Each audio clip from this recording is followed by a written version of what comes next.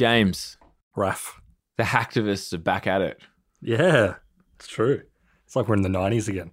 Have you seen the photo of Mudge and Bill Clinton? I'm not sure. Describe it to me. Actually, before I do, can you describe what in your head, like a 90s hacker, late 90s hacker looks like? I'm thinking like a long leather trench coat with like long hair, maybe like some sparse facial hair or like a weird little goatee, or like one of those like devil goatees that like, I don't know how you would describe it. It's like the thing that like new metal bass players have. Well, admin reveal. All right, show it to me. You've nailed it.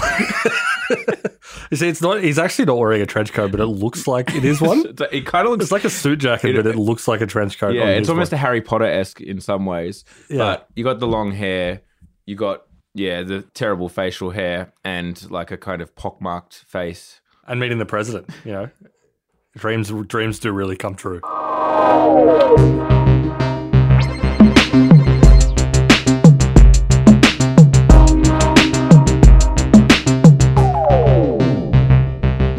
So Mudge, who's Mudge? So Mudge is the nom de plume or handle of a hacker by the name of Peter Zatko.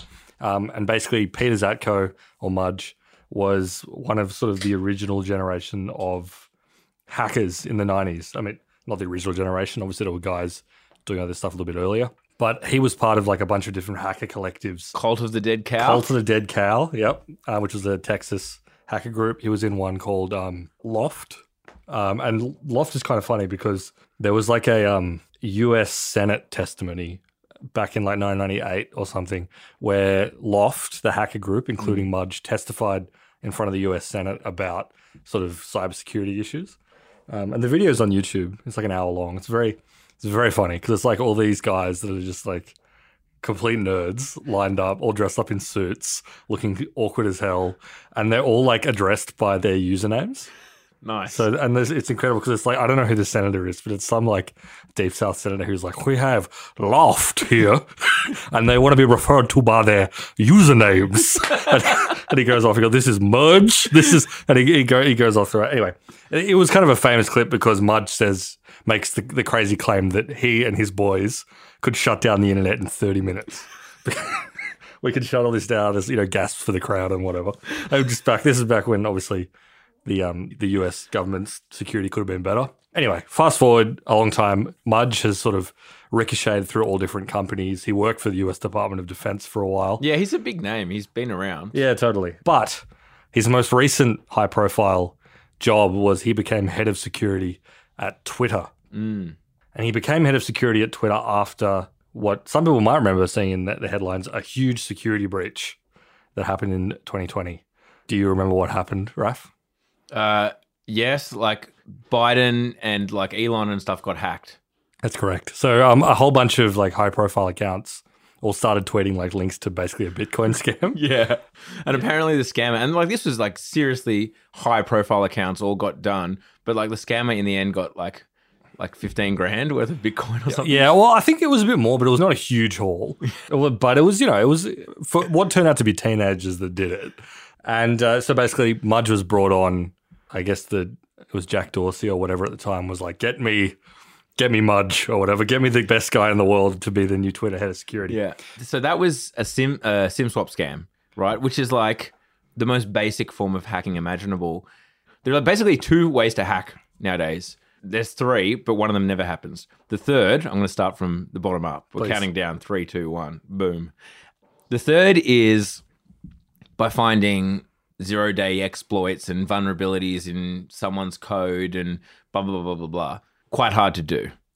Often takes nation states. I could do it. Okay. You got 30 minutes to bring down the US government. I'll prove myself later. It's okay. 2, your classic phishing attack. You send an email, someone clicks a fucking link, ideally puts in their username and password into a fake site. From there, you might actually start using number 3. Like you might actually start using some 0 days, etc. But, someone's got to actually give you some form of access. Then number 1, and that's what this is a SIM swap. The classic call up your telephone provider, change your phone number to the phone number of Elon Musk that you found out somehow. Then forgot password on Twitter, like two-factor authentication via SMS or whatever. Click the link, boom, you've got access. Simple. Well, actually, because Mudge said it was something even funnier, which I guess you could say it's the fourth category. Okay. Which is that it was literally these kids rang up various people at Twitter and said, can you give me your password? And they gave it to them. Oh, right. I didn't know that. I thought it was a SIM swap. No, it wasn't a SIM swap. Even better, social engineering. Yeah, it was, and like not just social engineering, but absolute bottom of the barrel social engineering you could pull off, which was literally ringing a Twitter employee and say, what's your username and password?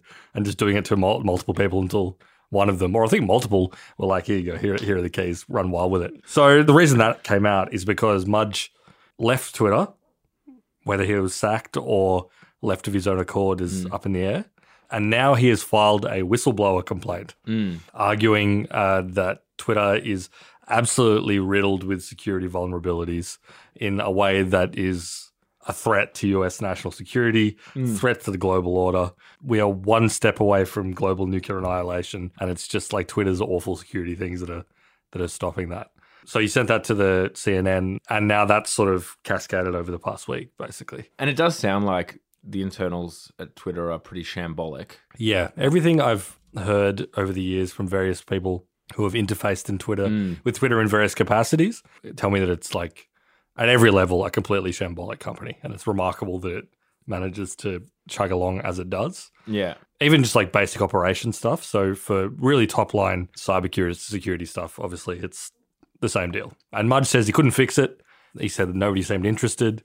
He was basically saying, there are probably literal spies working here. Yeah, like there's things that he suggested that the Indian government pressured Twitter to hire certain employees, etc. Yeah. And that Russia was telling them to do various things and they were folding on it.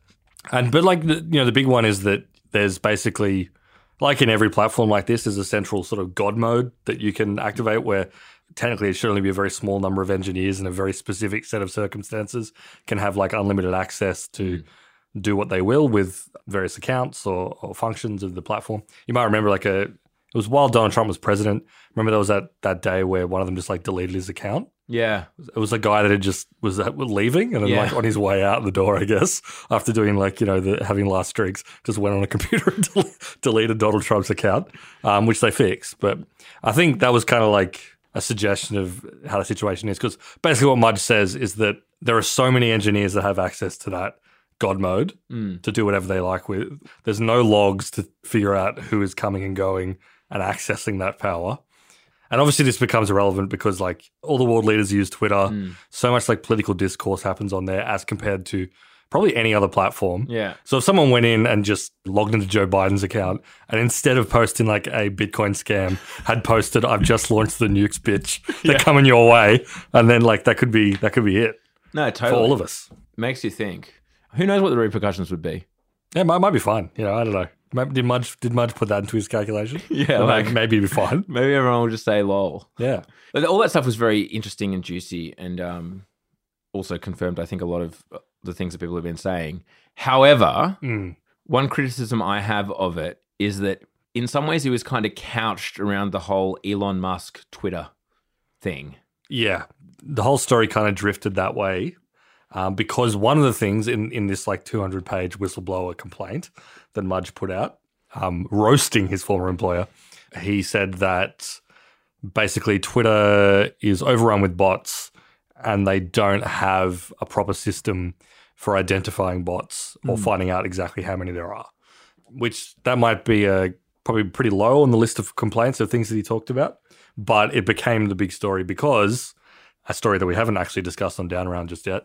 That is the excuse that Elon Musk is using to get out of the Twitter deal, the deal to acquire Twitter, is that it has too many bots. Yeah. And they lied to him about it. So now Elon Musk has actually subpoenaed maybe Mudge himself or the complaint, the unredacted complaint or something to prove Twitter's been lying to me, so I should be able to get out of this deal. Yeah. I mean, the issue there is, and without getting into like the full ins and outs and blow by blow of the whole Elon Musk Twitter thing, because to be perfectly frank, my eyes start to glaze over when people get technical.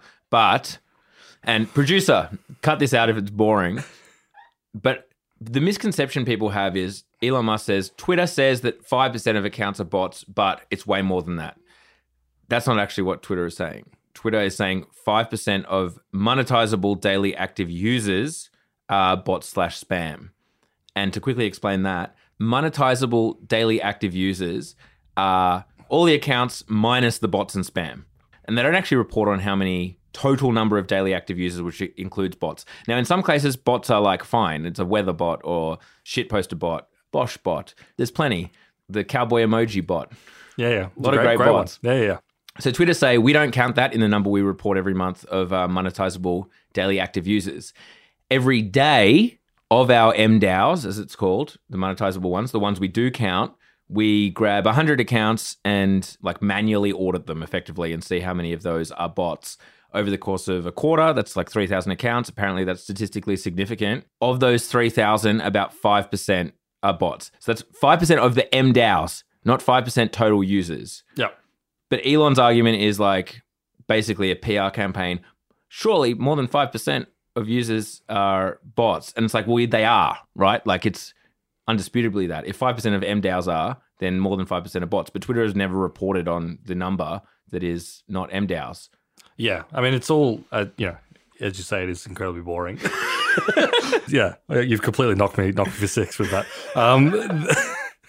No, but look, as it comes down to it, it's pretty clear that Musk's whole argument, I don't think he really cares that much about how many bots there are. Obviously, his core complaint is that the stock market collapsed or went down significantly from like 5 days after he announced he was going to buy Twitter. Yeah. All of a sudden, it was a terrible deal. Yeah. Twitter's not worth $46 billion. Exactly. So he's trying to wriggle out of that. And, it's worth remembering that when he first announced the deal, one of the things that he said he wanted to do with Twitter was get rid of the bots. Yeah. That was one of his arguments for buying it. And now he's saying it's the reason why he can't.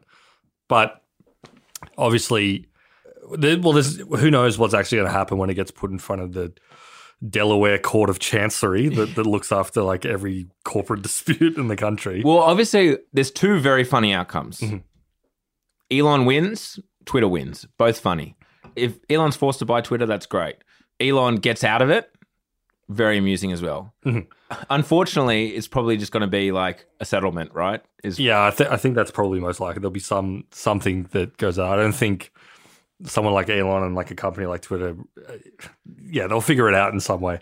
But there's a whole range of very funny outcomes that could come out here, including like the complete destruction of Twitter, which I think is pretty amusing. I like it, but I like the site. I like being on there, but it is pretty funny. But the thought of him being forced to close this $46 billion deal, that's very amusing. Yeah. So any indication as to why Mudge has come out here with the whistleblowing complaint? Well, there's like a couple of theories. I mean, to be clear, Twitter came out and said that he's basically a liar, and they said that he was sacked for being a shitty manager, really bad boss, wasn't effective, got sacked, and he was mad about it. That's probably true too. I saw a photo of him. The guy, he looks like a bum.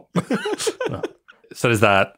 But there's also the angle that CNN sort of covered a little bit was the fact that he seemed to butt heads with Parag Agrawal, the CEO of Twitter, but at the time was the CTO. He was like the technology boss there. They could never agree on things. That was sort of like the core dispute within the company. He claims that he liked Jack Dorsey, but he was really disconnected in the final months of being at Twitter. So obviously there's some like weird politics going on there between people. Yeah, apparently he was like a bit of a kind of a live wire. Like Mudge didn't need the job, this job at Twitter as head of security. He is the kind of guy who apparently could go anywhere, and he was the kind of guy who threw bombs. Jack, who knows how interested he actually was in running Twitter. Like this is a guy who is also CEO of Square, a huge business, way bigger, like 10 times the size of Twitter with regards to its market cap. Was saying that he was going to spend at least 50% of the year in Africa, was already a part-time CEO. Getting dunked in ice baths, I think, like 6 days a week. Yeah, and would occasionally just insult his own company and talk about like it being shit or what it should be or what it was kind of meant to be. And then he seemed to have orchestrated the new CEO, Mudge, etc. I don't like to psychoanalyze, but it does seem like he may have contributed to a certain amount of chaos at Twitter. Yeah, no, totally. I would say that it rings true, everything that Mudge is sort of saying. Whether it goes as deep as he says is another question. But I do think, obviously, it seems like a really hugely dysfunctional company, which I guess... And a company that can't make money. Yeah, no, well, it does make a little bit of money, but, not heaps. Considering how much, like, cultural and social power it sort of has.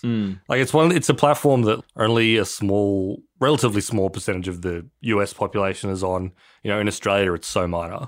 I don't think it cracks. I'm pretty sure it doesn't even crack like 10% in Australia in terms of people that actually regularly use it. And yet, the people that are actually on it tend to be fairly cultural tastemakers or whatever, or actual politicians or anything like that. And the fact that like they can't turn that A into being like a huge and profitable company, or B, get their shit together at all is funny. That's also really funny. No, totally. But you're right. You turn on the news or what have you, and presenters have their friggin' Twitter handle underneath them. Yeah, commentators do, etc. Like they don't have their Instagram under there. They don't have the Facebook. God, we don't want that. No. And yeah, as you say, like the fact that they can't really turn that into cold hard cash, and also like Twitter leads the media in such a like deep way. Like journalists get their stories from there. They spend all day talking to each other on there. Yeah. As you say, like you'll always see like tweets come up on screen when you're watching TV or like links to Twitter accounts. And the fact that it's just like omnipresent in the culture. Obviously like Donald Trump like ran his administration through Twitter until he was banned, RIP. And yet the fact that an average person could hear all that and be like, wow, Twitter must be where it's at, but I'm just never going to go on there. Yeah. It's got to be a huge indictment on the company.